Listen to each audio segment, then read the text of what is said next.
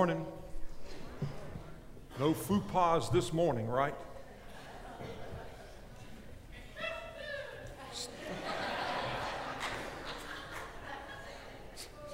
There's Steve. Steve Whitaker is in the house. Oh, Steve. Listen, take out your Bibles today. It's been a good series, and I'm looking forward to today. We've got some that are in family worship, and so I'm supposed to tell some jokes or do some things while they're over with the children this morning. But anyway, we're gonna get started because I think it's really important. Let's sort of debrief just a little bit, and let's read our focal passage that has sort of been a memory verse for us. It's been one that we've sort of been hanging on to over the past little bit, and it's out of Romans chapter 5. Verse 3 and 4. So would you read this along with me? Let's read it out loud. And this is what Paul said. He said that we can rejoice too when we run into problems and trials, for we know that they help us develop endurance. And endurance develops strength of character, and character strengthens our confident hope of salvation. Okay? Let's go back and let's read that one more time. We can rejoice too when we run into problems and trials, for we know that they help us develop our endurance. And endurance develops strength of character, and character strengthens our confident hope of salvation. Well, throughout this series, we've been walking through and talking about what do you do when you don't know which way to turn, when life sort of kicks you in the gut, and at that moment in time, you lose all sense of direction. You know, Dina, that time when it just seems to hurt so bad that you just can't see the light at the end of the tunnel, and you just want to quit. Honestly, you just want to give up and you want to throw in the towel. I mean, how many of us know people that claim to have a relationship with Jesus, that have a relationship with the Lord, but at somewhere along the line, something in life has happened, and in the midst of that issue, they've basically walked away from the faith that they claimed that they believed. I mean, does anybody know somebody like that? I mean, it may even be you. I mean, this may be your first Sunday back, and you're like going, I can't believe you just said that. But that's what happens. I mean, life can get so troublesome at times when we get down to the place that something happens. I mean, it becomes so overwhelming that you can't even see the light at the end of the tunnel. And what do you do in those times? So we've been sort of working our way through that. And one of the things that we've said that's sort of been the underlying I want to say maybe the building block that we've worked off of is this, that we don't always understand the purpose of the pain. We don't always understand that, maybe until sometimes years and years and years later. But even though we may not ever understand the purpose and the pain, the promise is always the same. And the promise is what? His grace is sufficient. Yeah, it is. If you've missed one of the sermons, if you've missed one of the weeks, you can go back online and pick those up online. But I think today is going to be a really special day as we finish up our time. Would you guys just give all these people that are coming in late, can you believe that they would come to service late? I can't believe that you guys would walk in service late. Why would you do that? We know where you've been. It's been good. But anyway, I want to go back and we want to finish up today. And we want to finish up by going back to another passage of Scripture that Paul himself shares again. And as we do that, I want to remind you that the Scriptures that we have, and we've said this week after week, that the Scriptures that we have, man, are Scriptures that have been written by people that are just like you and I, that had struggles just like you and I, that had issues in life just like you and I, that wrestled with things just like you and I, that have trials and troubles just like you and I, and yet they did not give up and they did not give in and they did not quit. And as a result of that, we have the Scriptures today. And as a result of that, the faith and the gospel message has been passed down to us. And so there's a tremendous amount at stake for those of us that call ourselves believers in holding on and not giving up in the midst of the times of difficulty. But I want to go back today and I want to read this passage of Scripture. I want to remind you something in reference to the Scripture because some of you may not be a seasoned believer. I mean, I think if we're honest, some people walk in on Sunday mornings and they may not have a copy of God's Word, or they have a copy of God's Word and they really are afraid for somebody to say, turn to this passage of Scripture, because maybe they've really never looked at all into God's Word and know really an awful lot about what God's Word has to say. And especially when I mention a passage like, I want you guys to turn over to 2 Corinthians, which is like I would like for you guys to turn over to 2 Corinthians. So you can go ahead and do that. But sometimes people go, oh my goodness, what am I going to do? Because I don't know where 2 Corinthians is. Well, listen, this Bible, the Bible, isn't just a book, but it's a collection of books. And we talk about this. It's a collection of books written over 1,600 years by over 40 different authors. Isn't that amazing? But the same message, the same story. And it's divided into two different sections, the Old Testament and the New Testament. And today we're going to be in the New Testament. And the guy that we're going to be talking about that wrote this passage that we're going to talk about today, his name is Paul. And his life was radically changed. And Paul, after this transformation, after he comes face to face with the Lord, would end up writing some 2/3 of what we know today as the New Testament. And if there was anybody that knew something about pain and suffering, it's the guy that we're going to talk about today. It was Paul. If there was anybody that knew what it was like to be arrested and thrown in prison, to be put in chains, to be sick, to be hurt, to have a thorn in the flesh that would not go away, if there was anybody that knew what it was like to be betrayed, to be stoned, to be sick, it would have been this guy, Paul. And then we say, we've got problems. But Paul writes to us today, and I think he has something to say to us that I want every one of us to listen to. Because believer or not, I promise you, there will come a point in time when you will feel as if God is far, far away. And the question is, what will you do in that time? See, because this is what I know. I was raised in a day and age when we walked through difficulty.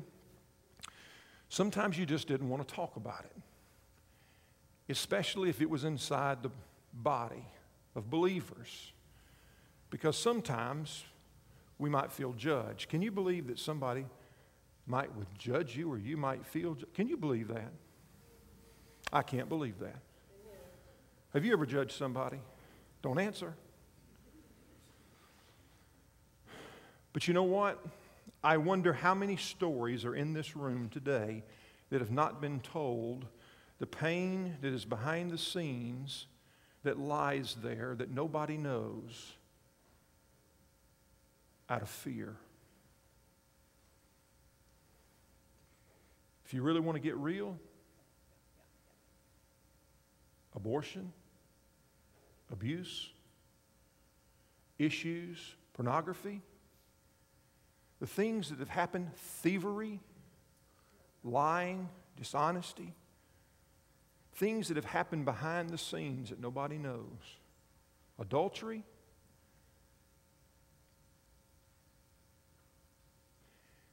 And instead of dealing with the pain and the hurt and the sin and going to the Lord for forgiveness and walking through, there's been this stuff that's been bottled up in your heart. And you sit here today like the little old church lady.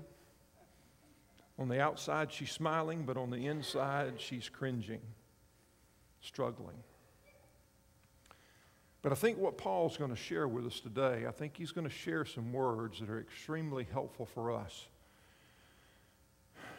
Because the last place that I want Heritage to be is a place that any of us are afraid to deal with some of the issues in life that we deal with, because all of us live in glass houses. And at any moment, any one of our lives can be crushed. Are you with me?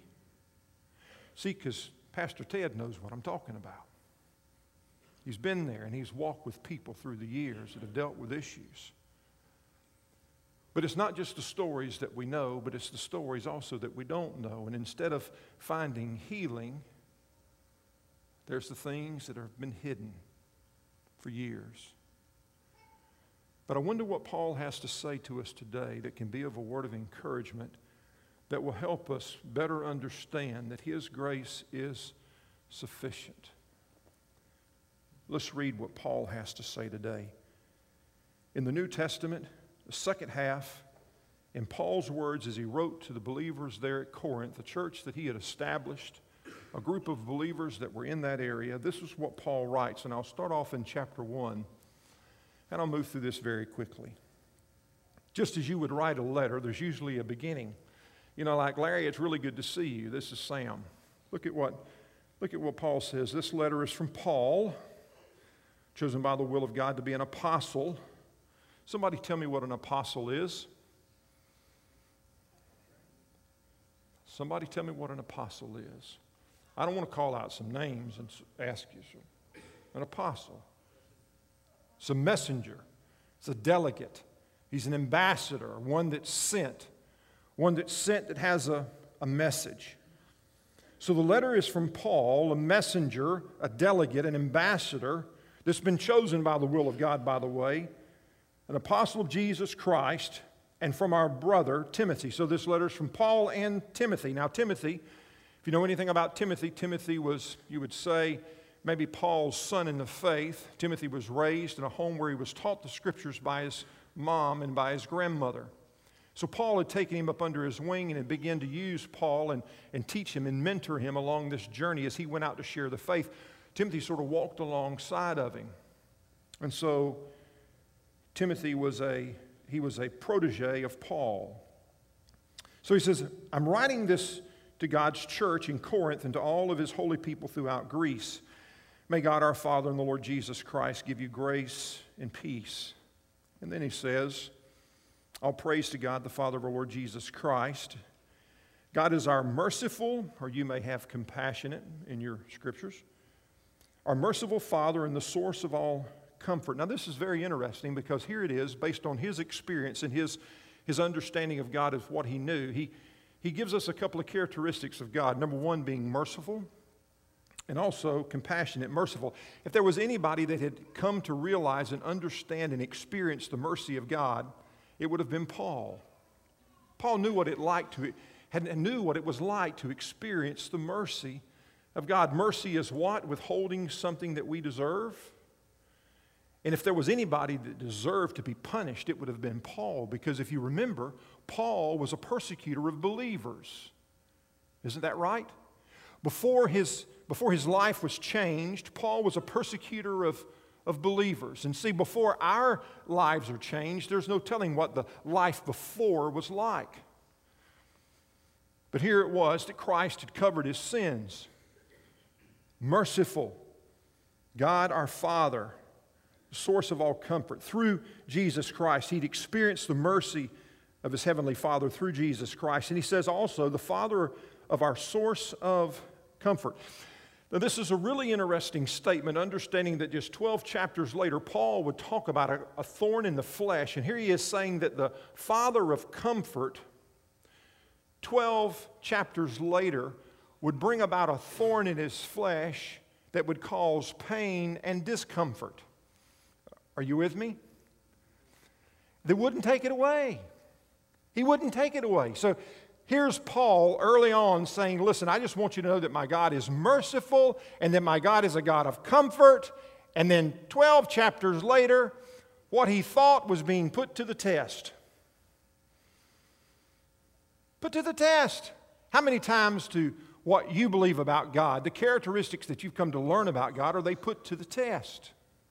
The things that you say that you believe are put to the test. Remember some of the things that we've said? Faith without testing. Yeah, you're going to have to go through some testing for it to be called faith. Anyway, it just doesn't make sense how it is that Paul would say, here it is, the God of comfort. How many of you guys have asked the question before, God, why the suffering? Why the pain? Why am I experiencing and walking through what I'm walking through? Why am I dealing with the issues that I'm dealing with? See, because if you're probably like me, when you're experiencing the pain, you're not praying for God to bring you comfort. What you really are praying for is Bradley, God, will you please fix what it is that's wrong? See, I got a problem with my husband. I need you to fix him. I got a problem with my wife. Would you fix her? I'm having a problem at work. Will you fix it?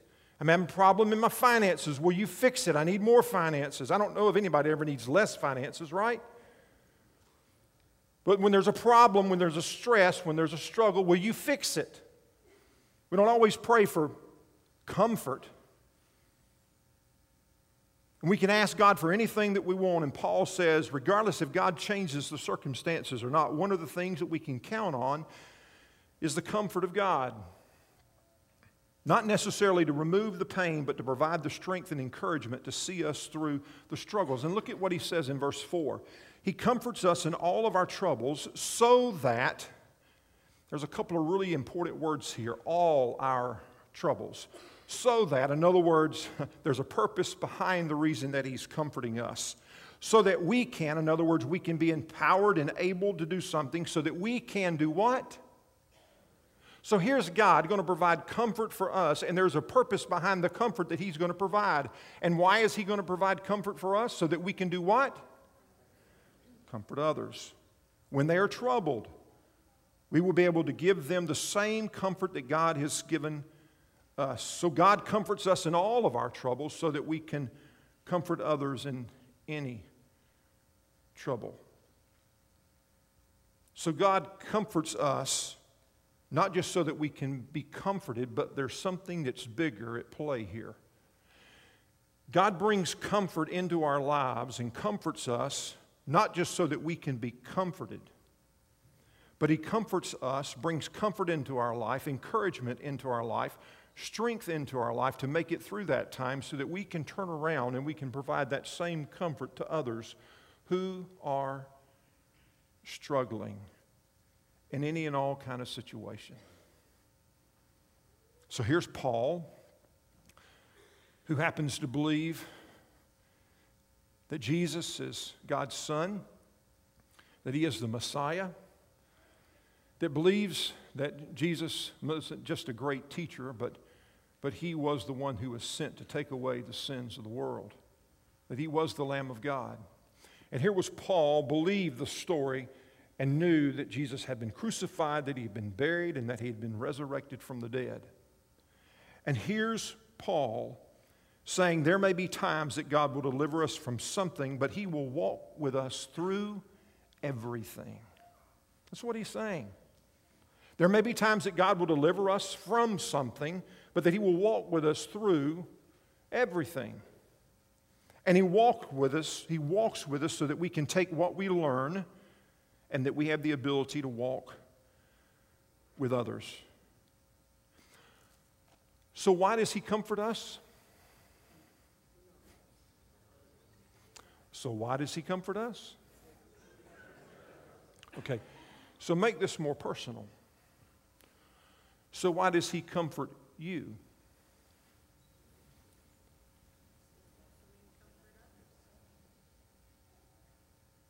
Sometimes it's hard to comfort others when you're still in the midst of the struggle. You remember the working through that we talked about last week? Remember that? And we said last week that, and one of the points was this, that we have in our minds that maturity in our faith is a perfect or perfected behavior. But a maturing faith is an enduring faith. One that hangs on and just won't let go. There's so many things that happen behind the scenes, and there's so many times that I'm invited into situations that you guys never see. As pastors, sometimes I get invited into these environments where there's stuff that's going on that are really, and honestly, truthfully, I have no answer. I have no answer to to what's taking place. There are tragedies, there are issues, there are circumstances that people are looking to me to help them navigate through. And sometimes, and Brian will tell you this, and Melvin will tell you this, that sometimes those are just extremely difficult times. Because here's the people that are supposed to have all the answers, and I'm telling you what, sometimes you just don't have all the answers. And sometimes you just don't know what to share. I don't know how many times in the middle of the night I've gotten a phone call. Or I'm in the middle of something, I get a phone call. And I'm called to the scene of an accident, or I'm called to the side or an emergency room, or I'm called to a place and there are people there that are struggling, and all of a sudden they're expecting something from me, and when I assess the situation, I have really nothing to give. True? True.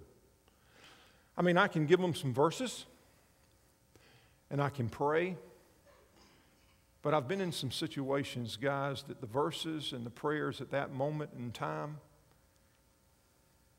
they're not heard. The verses and the prayers, because of the pain, sometimes go right over their head. And all I can do is stand and listen and be quiet and pray.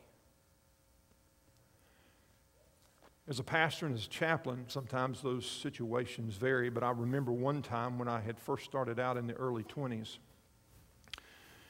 And as a chaplain with the Sheriff's Department, we had begun the chaplain's program over in Seminole County. And not long after that, I'd gotten a phone call from the undersheriff said, I need you. We got a problem.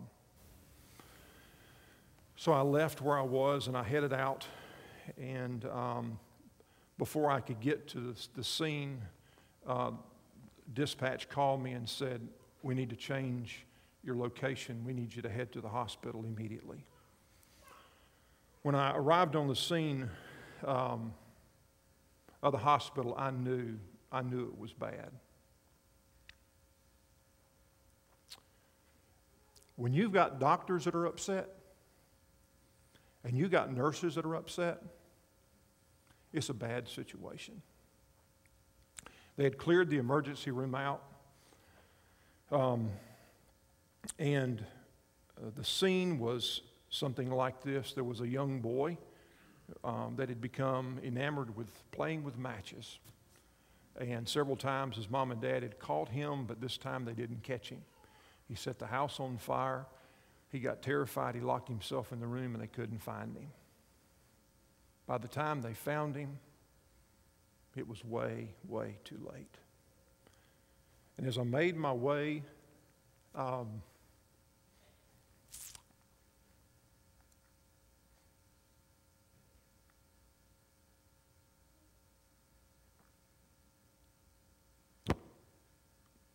what are you supposed to say? It's a young family. I'm in my 20s, and here's a charred body on a bed, and there's nothing but screams and hollering going on in this room. And you got a mother that's laying over the top of ashes trying to wipe them off.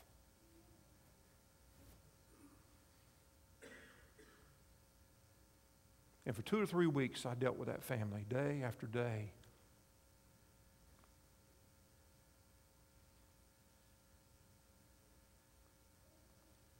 I mean, I shared God's word. They weren't believers.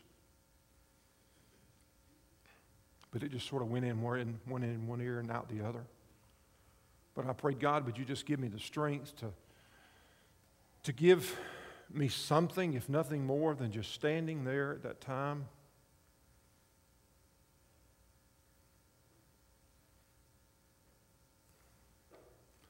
But you know, I'm not in my 20s anymore. And I'm not in my 30s. And I'm not in my 40s. And I've learned an awful lot. And one of the things that I've noticed is this. Over life, I've learned that there's a natural connection between people that have suffered similar issues in life. That I can be at the scene of an accident, or I can be providing help or comfort or trying to provide a word at a moment in time, but somebody else can walk in that has had no training or anything, and all of a sudden, if they've had something similar that's taken place in life, there's an immediate connection. Are you with me?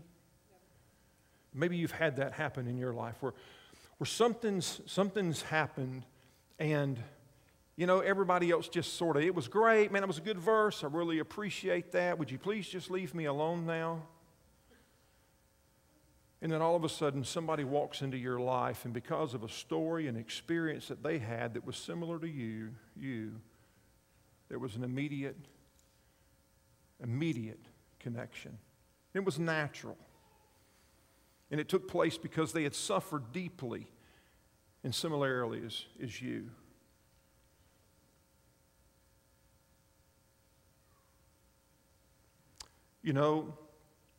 The other thing I think is that is not only is there that natural connection, but all of a sudden there's that immediate that qualification, that expertise, that you become uniquely qualified, I think is what we had put down here, uniquely qualified because of what you experienced. It's allowed you the opportunity because of your experience, regardless of your profession, regardless of your training, regardless of your Bible knowledge, all of a sudden you become uniquely qualified in that position to provide some comfort. Meredith and I, when we deal with the issue of infertility with couples, when we sit down, we don't talk about infertility because of all the years of training that we've had dealing with infertility. We don't talk about all the issues that we've experienced and how we've been through this training and this special class. And we sit down and we talk to other couples that are dealing with infertility. We sit down and tell our story. That's what we talk about. I don't have to go fumbling through some pages of a book to try to find out what somebody else has to say about infertility. We sit down and we tell our story because our story is real and the pain is real. 12 years of infertility is a lot. We're qualified, not because of our training, but because of what we walked through and what we dealt with. But there's also something else that happens when we're willing to open up ourselves and to share. And for those of you that are, and this is hard, but for those of you that may be here today that have things that have happened in your past, I want you to not only think about the healing that maybe you're missing out on if you've never dealt with those issues, but I also want you to think about the numbers of people that maybe you could have the opportunity to minister to if your life were more open and more honest, if you were more vulnerable, if you were more risky. But you can't provide comfort until you've received comfort. But for the person that has received comfort, there's something that happens. There's just something that takes place. It's almost like it's life-giving. It's invigorating for the person that's able to sit down and to talk about their experience. When we open up and we share our life experience in order to encourage and bring comfort to others, we end up being encouraged and comforted. And this is where Paul leaves us with this thought. He says, God is the God of all comfort, and He will comfort us directly, or He is going to comfort us, bring comfort in our lives through others. But He's not going to do that just so that we can be comforted, but there's a deeper purpose behind it. Because at some point, in some place in time, you're going to come face to face with somebody else, maybe in a hospital, it may be on a baseball field, it may be at a Bible study, it may be at a workplace, that somebody's going to share with you something, or you're going to see something, and you're going to have an opportunity to share your story with somebody else and what God has done in your life. And you'll be able to understand the depths of the suffering and the pain that they've experienced because of what you've walked through. And you know what happens when you're on the other side looking back? When you're on the other side looking back, you can all of a sudden begin to see a purpose. Maybe there was a purpose behind the pain. Maybe there was a purpose behind the pain and the suffering that when you were walking through it, you couldn't see it. And you know what you're going to be able to do to those people that are in the midst of that pain and that suffering that they can't see? You're going to be able to say, look, there is hope on the other side. I know, because I've been there. I know what it's like to not be able to see the light at the end of the tunnel. I know what it's like when you're there and you just want to give up. I know what it's like when you feel like God is absent and God is apart and God is far, far away, because I've been there in my life too. I know what it's like. And out of the ashes and the pain of suffering grows purpose. 47 years ago, I myself was in a lawnmower accident. How many of you guys didn't know that? Lawnmower accident 47 years ago. Can you believe that? And they told me I'd never walk again. 47 years ago. Lost my feet. One morning, 1968, was holding up the swing for my dad, and in the wet grass slipped up underneath the riding lawnmower. 1968, they did their best to put me back together piece by piece, and they took skin from all kinds of places. I will not show you all those places.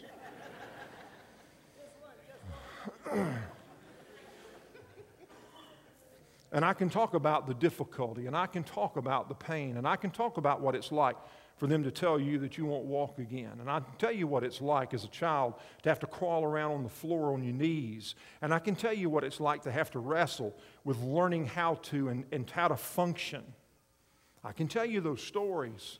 And I can tell you what it's like to feel what people are thinking, what's going on in their mind, and all the issues of life, and wonder what they're thinking when they see your foot or your disability.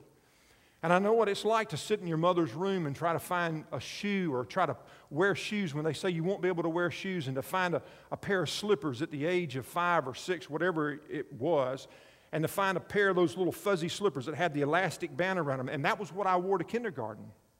That was how I learned to wear. That was what I wore to kindergarten. They told me I couldn't wear shoes. Oh, yes, I can. They may look a little bit different than everybody else's.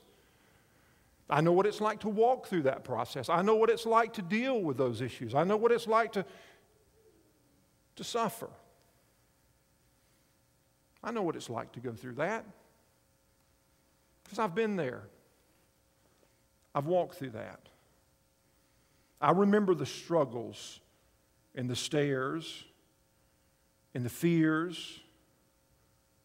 And you know what? Some of those things never go away. But 40 years later, God would bring me in contact,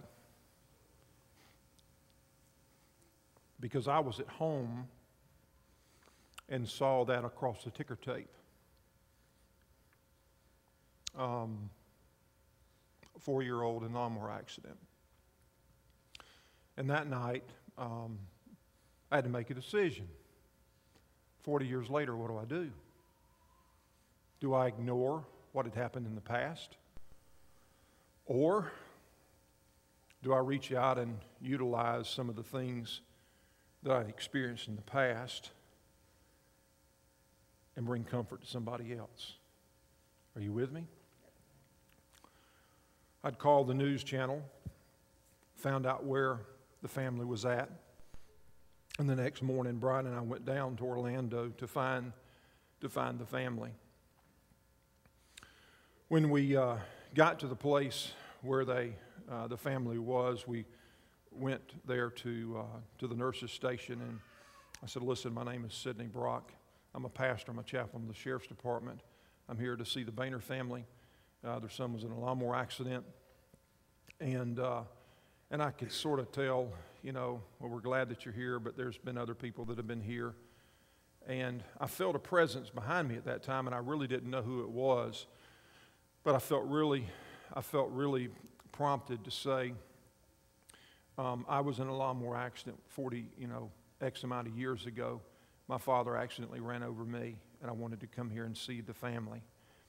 And at that time, it was Brett's father, who was still living, that put his hand on my shoulder and said,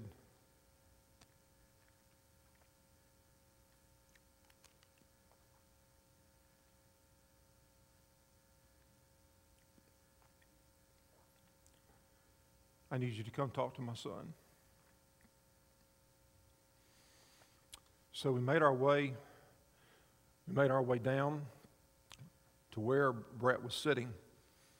And he said, son, I need you to listen. I need you to listen. Listen to what this man has to say.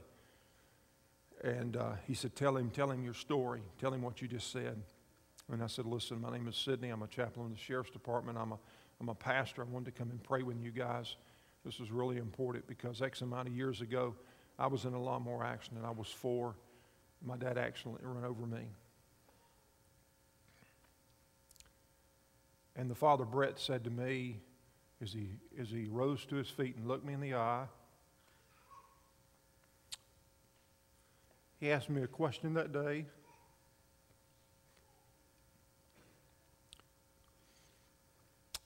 Nobody else could answer.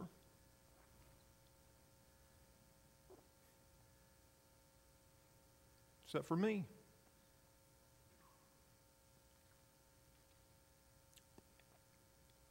And he said, did you hate your father? And I said, I've never really thought about that. Which led to the beginning of a relationship with the Boehner family some 11 years ago. You think it'll finish up, Brian, or you think we just stop here? I want to introduce you to Jake Jody.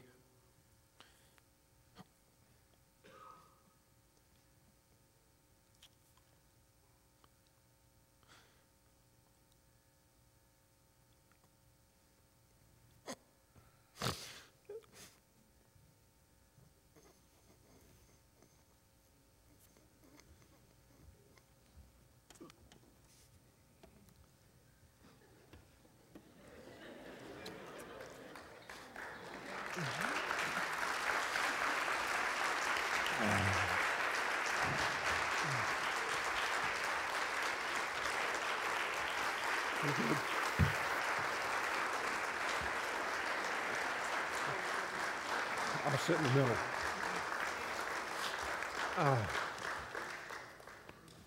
We're going to let Jake's 15. We're going to give him his privacy. Jake, just stand up and wave really quickly. Really quickly. Just wave really quickly.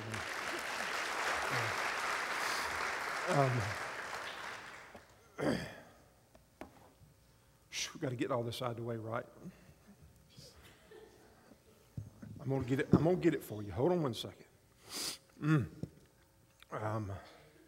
By the way, Brett drove from the Keys this morning, starting at 4:30 in the morning to get here.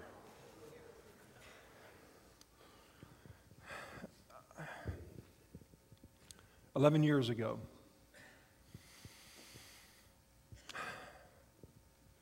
how did you feel?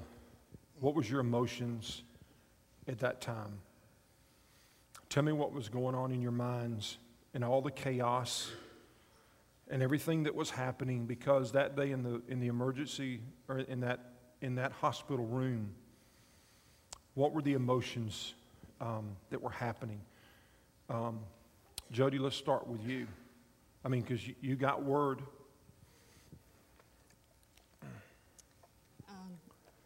So, first thing you feel is shock, right? Because I'm just like anybody sitting in this room, just a normal family, and I was at work. And then you just feel shattered.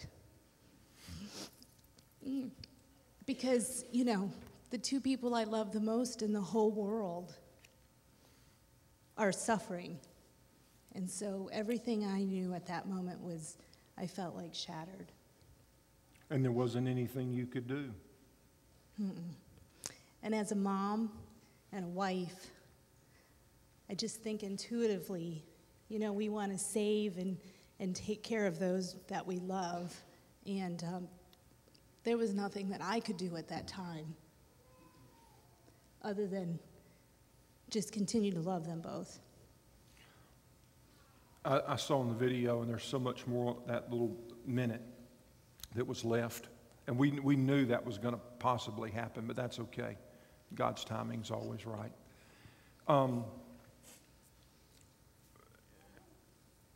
I don't even want to begin to imagine, Brett, some of the things that you emotionally were going through, but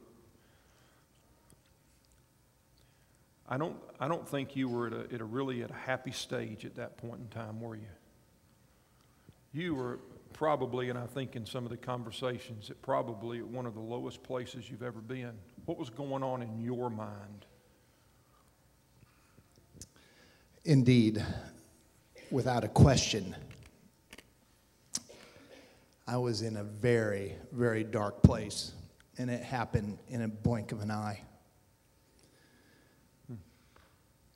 Once Jake received medical attention, and once I received word that he was going to survive, because there was a moment in time that I honestly didn't know he was going to survive. That was just step one. Then somehow we need to work through the challenges to get him better. And it wasn't about me at the time, it was about our son. And it was a long journey. Let me ask you both, because when I arrived, I remember that there was a pastor that was there, and I don't really know a lot about your faith up until that time. I know that in our conversations there was a relationship with God, but this changed a lot of things. How did this event change? Did you run from God during this event? Did you run to God during this event? What happened, Jody? So you'll hear both sides from Brett and I, because over the years we've talked about this a lot. For me, I ran to him. I was raised in a family where we didn't really go to church, maybe on holidays, for anybody that's been in a family like that. And so I didn't... Hold on one second. How many of you were raised in a family like that? A lot of people like that. So I didn't really know what a relationship with God meant. I'm not sure what I thought that meant. And it's interesting because I've told Sydney, something was stirring in my heart 12 months before Jake's accident.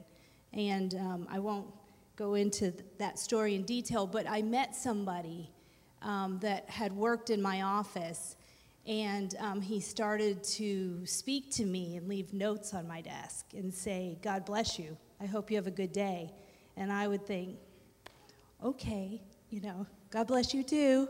But it didn't mean what it was supposed to mean to me then.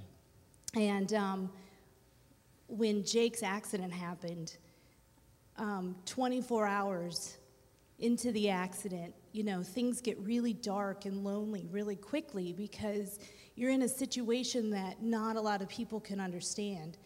And before we met Sydney, a pastor from a church nearby had heard about our accident, and they came to the hospital. And they took Brett and I into a private room. And it was the first time that I got on my knees and prayed. And I felt the presence of the Holy Spirit. I really did. And for me, from that moment, I found myself running to that light, because I knew that the three of us, we weren't going to do this on our own. And so that was where I was, but I had someone else in a really dark place. So you can imagine the journey of the two of us trying to go together, because Brett felt a little differently. So you were in a different place. What did you do?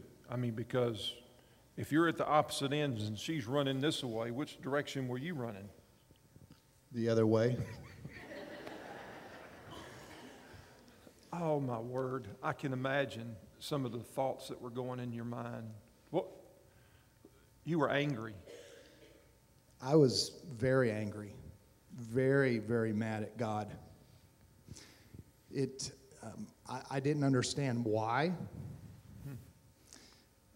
I didn't know why. I had no idea that if there was a God, in fact, at the time, How could he possibly allow this to happen? This was our precious son. He was 3 years old. And it was a tragic, tragic accident. And I could not wrap my mind around it, how it could happen. And I was very, very mad. And it really began to put a stress on a lot of different areas. What were some of the struggles that began to rise to the top in the midst, some of the dynamics that begin to happen? Because you've got accident, you've got depression, you've got a lot of things that are happening all at once in the middle of all of this. What were some of those stresses that began to take place? Well, I'm going to say something that's probably not unfamiliar to anybody, but we still had to pay our bills, and I had to go to work, and Brett had to work, and Jake spent 30 days at the hospital, and he left with a feeding tube and a Broviac with antibiotics, and Brett was in a bad place. I sort of say this jokingly now, but, I would spend the nights with Jake, who was in a lot of pain. It was just difficult, just a difficult time. And in the morning, after being up all night, Brett would walk down, with a beard and his pajamas, and he hasn't showered in days. And I just would think, how do you keep going? So you when went you're from in that kind of place. one pain to another pain, just different. Physical pain to emotional pain. Wow. So you guys went through the financial side of things. You went through the stresses of jobs and doctors and finances. What about your marriage? Under stress? Yes. From my point of view, she took good care of me.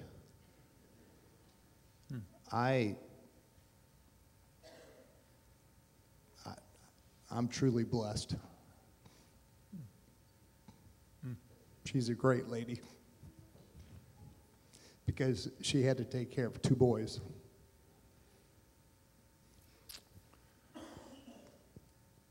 When was it, Brett, or has it been, that you began,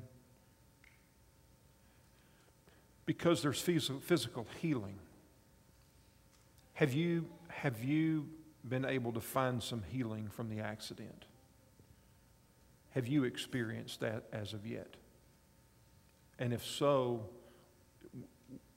how did that happen? When did it happen? Was there a moment in time that something clicked with you? Is it still clicking? Does that make sense? Indeed. So that could be a long answer. I know. So the journey has been long, and yes, the healing continues. However, we're out through the dark tunnel, and we're on the other side.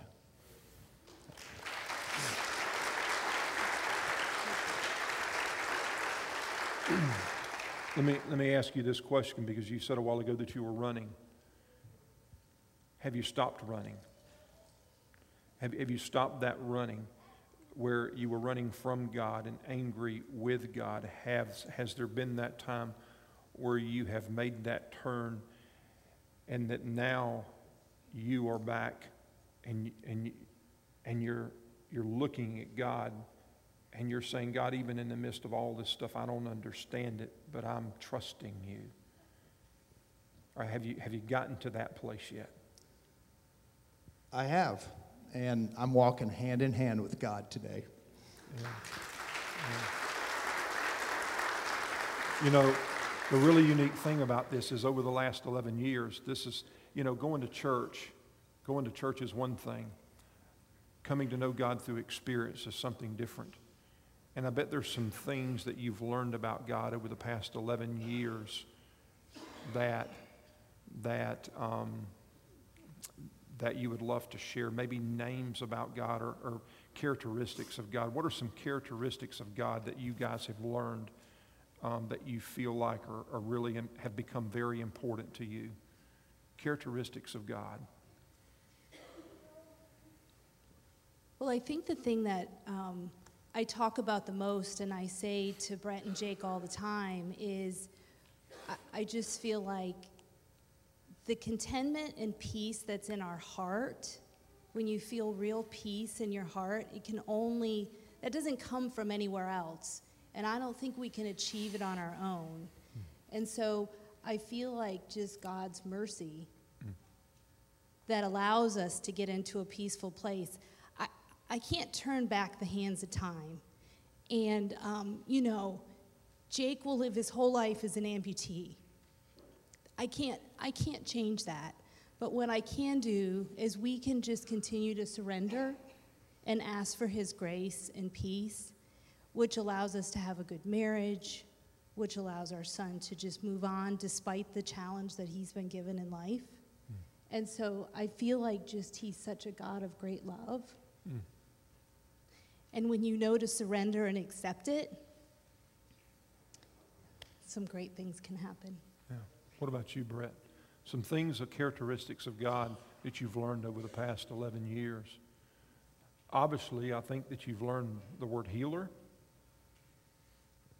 What else? He is faithful. You may not believe it. I certainly didn't at the time, but he is. And I have to admit, what you spoke here earlier, I wanted to jump up and down because I wanted to give you an amen, because everything you said this morning. Why didn't you do that? Well, I was thinking about it. I almost thought you were speaking. That is our journey, exactly our journey. We have lived it, and it is righteous, and He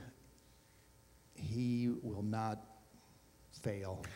And he's provided for you guys along the way. And there have been numerous amounts of people that have encouraged you.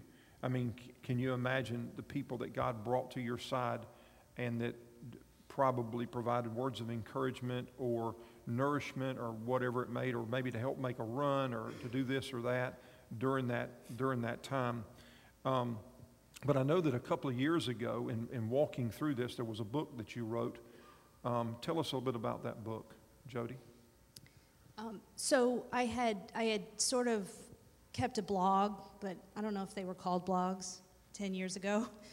But when Jake's accident happened, I sort of kept an online journal, and really the whole purpose was because you can imagine, so Jake's accident happens, we end up in the hospital, and things get really tight really quickly because our time was really in the hospital room. And so I started to keep this journal because it was a way for us to tell people what was going on, even our family, without calling everybody every day and cascading these updates. And so I started the journal, and just very sweet, just people started following, or started with our friends and our family, and then people we didn't even know that were just encouraging us and cheering us on and praying for us. And the part of the story, I'll just say this quickly, is when Jake's accident happened, it didn't amputate his leg on the day of the accident. What happened is the blade sliced through his thigh and amputated his toes. And so at the time, at the hospital, they said we should try to salvage the limb, so you're not prepared to make those kind of decisions. And we said, yes, let's save it. Well, that took us on a 4-year journey. So Jake had 16 surgeries over the course of 4 years. He's just a little boy. During those developmental years, Jake was in a wheelchair over summers and hospitals on his birthdays. And about 3.5 years into it, we just asked ourselves, actually, we didn't ask us. So, we asked the Lord, is there a better option for him? That ultimately led us to the decision of doing an elective amputation when Jake was 8. And you can imagine, that's a story for another day, because it took us 12 months to make that decision, that irreversible choice. And so after the amputation, I sort of said goodbye to my journals, and, what I said was, the Bainers are good. Let's pray for somebody else now. Thank you for all the love you gave us. Let's focus somewhere else. And a lot of friends said, I think there's more to say. And so I started to take those journals, and I just decided to put them into a book. So I published it 2 years later. And really, I wrote the book for two reasons. One, to honor the two men that I love, who walked through this journey and courageously looked to the Lord instead of being sad and letting our marriage fall apart and turning back. And so if I did nothing else, I want them to know how proud I was of them. And then number two, because I felt like if my story and my words just speak to one person who's struggling, I'm a crazy reader, and I read a lot of books during our journey, and I would just find words and things that I needed at different times that provided me encouragement. So that was kind of the reason the book came to life. Well, and we've been talking about, and you heard it earlier, we always can't see the purpose in the pain, but the promise is always the same. And yet several years into this, there was something else that began to happen because of what God had done in your life. And so back several months ago, I get this call at like the last minute. Sid. Oops. What are you doing? Well, just having a great day, man. What are you doing? I need you this weekend. Are you available? This is going to be really tough because of this and this and this and this. But it was really neat because what had happened was God had laid on y'all's hearts to do something because of what you had experienced. And tell us really what had happened. Tell us what you guys did. Tell us what took place that weekend. Well, I'll let you tell the story, but one of the things you said I think over the last 4 weeks, you said when he doesn't remove it, to use it? I said that one time, yeah. What God doesn't remove, he'll use, yeah. I think that's what happened here. I'll let you tell what we did. So for a long time, after we have healed, and Jake is doing awesome, our ministry in life is lawnmower safety. Hands down. So what we wanted to do is how do we promote that? And that we wanted to create a public service announcement. And it took a long time, but through the power of social media, we and through our doctors and the people that we have met in our journey, unfortunately, we know many people, many families with kids that are amputees from lawnmowers. So we invited 12 families to our home in Orlando in July to film a public service announcement. And they came from as far as New Hampshire, Kentucky, Indiana, Missouri, Michigan. They drove, they flew, and they came for 2 days. And we hired a production company, and we filmed the public service announcement with the families that we had never met, and we built this relationship over social media. And I felt it was important that when they arrived, we had this gentleman to kind of kick off our weekend festivities and be part of the process in prayer and fellowship. And one of the things I'll just add, because I think it's exactly what Sydney was talking about earlier, is over the years, so, when you write a book, you open yourself up for people to seek you out and talk, and we knew that we were doing that.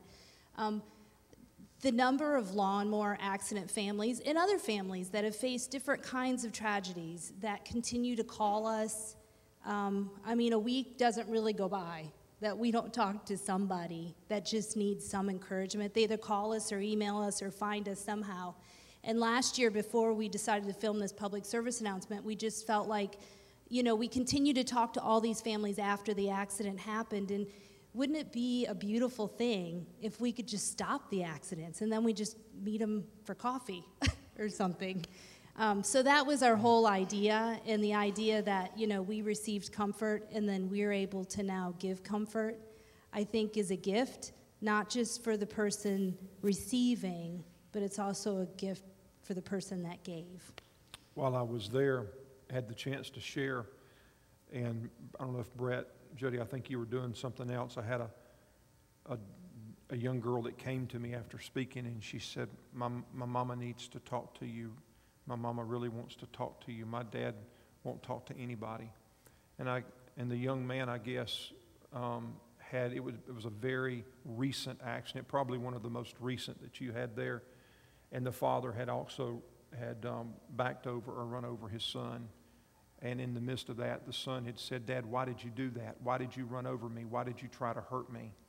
And the father was just overwhelmed with that grief, and yet he was separating himself. And I remember going and sitting down and having conversation with him that day. And I just remembered you. I wasn't the father. I was the son. And so I was able to speak to him from a son's perspective. But I've often thought about that conversation, and that conversation wouldn't have taken place if you guys wouldn't have reached out and initiated what took place. I've had the privilege of talking to some families that you've ministered to behind the scenes since that time. And you need to know that the comfort that you have provided has been an encouragement to them to begin to reach out to other people there within their areas. And so what Paul said here is very, very appropriate. But it took you guys wrestling through, struggling through that difficulty. But there are some things that you've learned about God and the experience and the comfort that you've received that now, because of what you've received, you have the ability, if you choose, to pass that comfort on to somebody else. And the story that you share is your story. It's not something you've read in a book, but it's your story. What do you say to somebody else that's here today, and there's something in their life that they've dealt with, and they struggle with maybe being open about that issue? What would you say that they're missing out on as far as receiving comfort as well as giving comfort? What would you say that they're missing out on? Because I feel like a part of your healing has been giving comfort. It's not just been receiving comfort, but a part of your healing process has been giving comfort to others. So what would you say to somebody that's struggling and dealing with that and not wanting to share their story? What would you say? Two things I would say. The first, and I wrote about this in my journals, is I sort of say find your people. When Jake's accident happened and we came home, and there's a point in anybody that's gone through a crisis, there's a point where everybody gathers around and then they all sort of go back to their own lives, and you find yourself feeling lonely, and it's a tough time. And so I would say I started searching the internet because I wanted to find other lawnmower families, other kids that have been in lawnmower accident. And I did. I found some folks and I called them. We found Sydney. And so the one thing I would say is find people, they're out there that are going through things like you. Because when you find someone, it's like, going to the same high school or you lived in the same state, there's this instant bond. And also they bring a validation that nobody else can provide. So I feel like that's the first place that I would good. go. Katie, I know, has been through that with what you guys have been through with Paul in dealing with that issue. Brett, here's a great question for you as we finish out. So we've got somebody that's been through a tragedy, and they're wanting to run from God, and maybe even today they're running from God. What do you say to them? I would say stop and take one day at a time. It's as simple as that. God will be with you, and He will follow you, and He will carry you, and lean on Him. He is there. So many times during the dark days, you think or at least I did. What's going to happen next week? What's going to happen next month? That was too much for me. I just had to get through the day. And that's what I did. I just literally narrowed my thoughts, and you just focus on the day and get through it one day at a time. There's a passage of scripture I wanted to share. We find it in Philippians chapter 1, and this is what he said. I am certain that God who began a good work within you will continue his work until it's finally finished on the day when Christ returns. And you know, sometimes that good work may include suffering, and it may include difficulty, and it may include pain. And none of us in this room, I mean, you said earlier when we first started out that day it was great, but man, how quick things changed. And we don't know that when some of us today may have something that happens that our lives change in the middle of an instant. And sometimes it changes because we do stupid things, correct? Sometimes we do sometimes things happen just because they happen. I mean, they just happen. But it doesn't really matter. But God is at work. He's always at work. And there's a song that the guys wanted to sing this morning as we close out. That song talks a lot about God's faithfulness. But this is what I want to say today. Number one, I really appreciate you guys making the sacrifice to come and be here and be part of our time, because it's been really neat for us.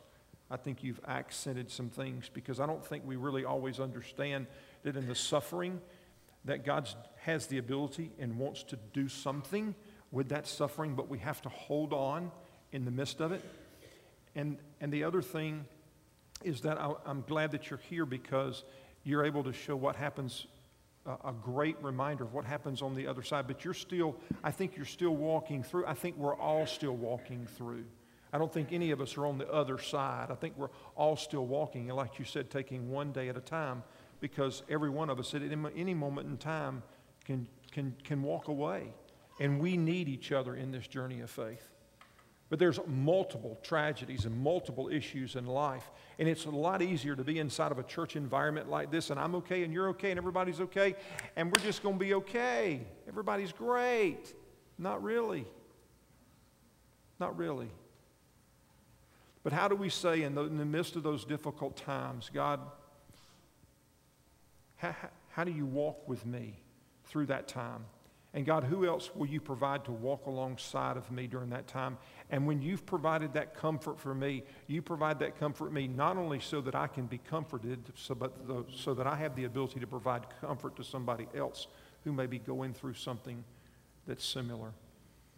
So if you're here today, maybe there's something in the past that you've walked through, and today for the first time it's almost like that aha moment.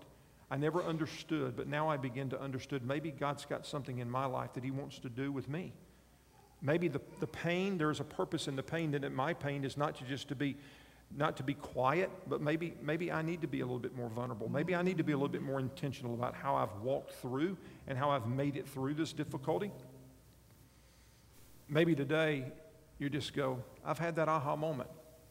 Maybe you're here today and you're walking through the midst of that pain right now. And it's not something in the past, but you're in the midst of that tragedy and suffering right now, and you don't know which way to go. You don't know which way to turn, and the pain is so intense, and you are so afraid because you're fearful that God has left you, but he's not. And you're afraid to cry out and tell really what's going on in your heart and mind. You're afraid of what people might think and what they may say. You're fearful of maybe condemnation or judgment. But maybe today you need to just talk to somebody. We want to have some people here that you can come and just talk to. Maybe you want to come and just while Brett and Jody are standing over here in the corner, maybe you say, I want to just talk to Brett and Jody. Maybe I'd just like to talk to them. Or maybe you're here today and you're in the midst of tragedy and you're like Brett, and maybe you don't have a relationship with the Lord. Maybe you're here today and you're running from God, and you're running, and you don't have a relationship with the Lord. And today, for the first time, you've heard a story where somebody was running, but they said no. Brett said, man, I had to turn around.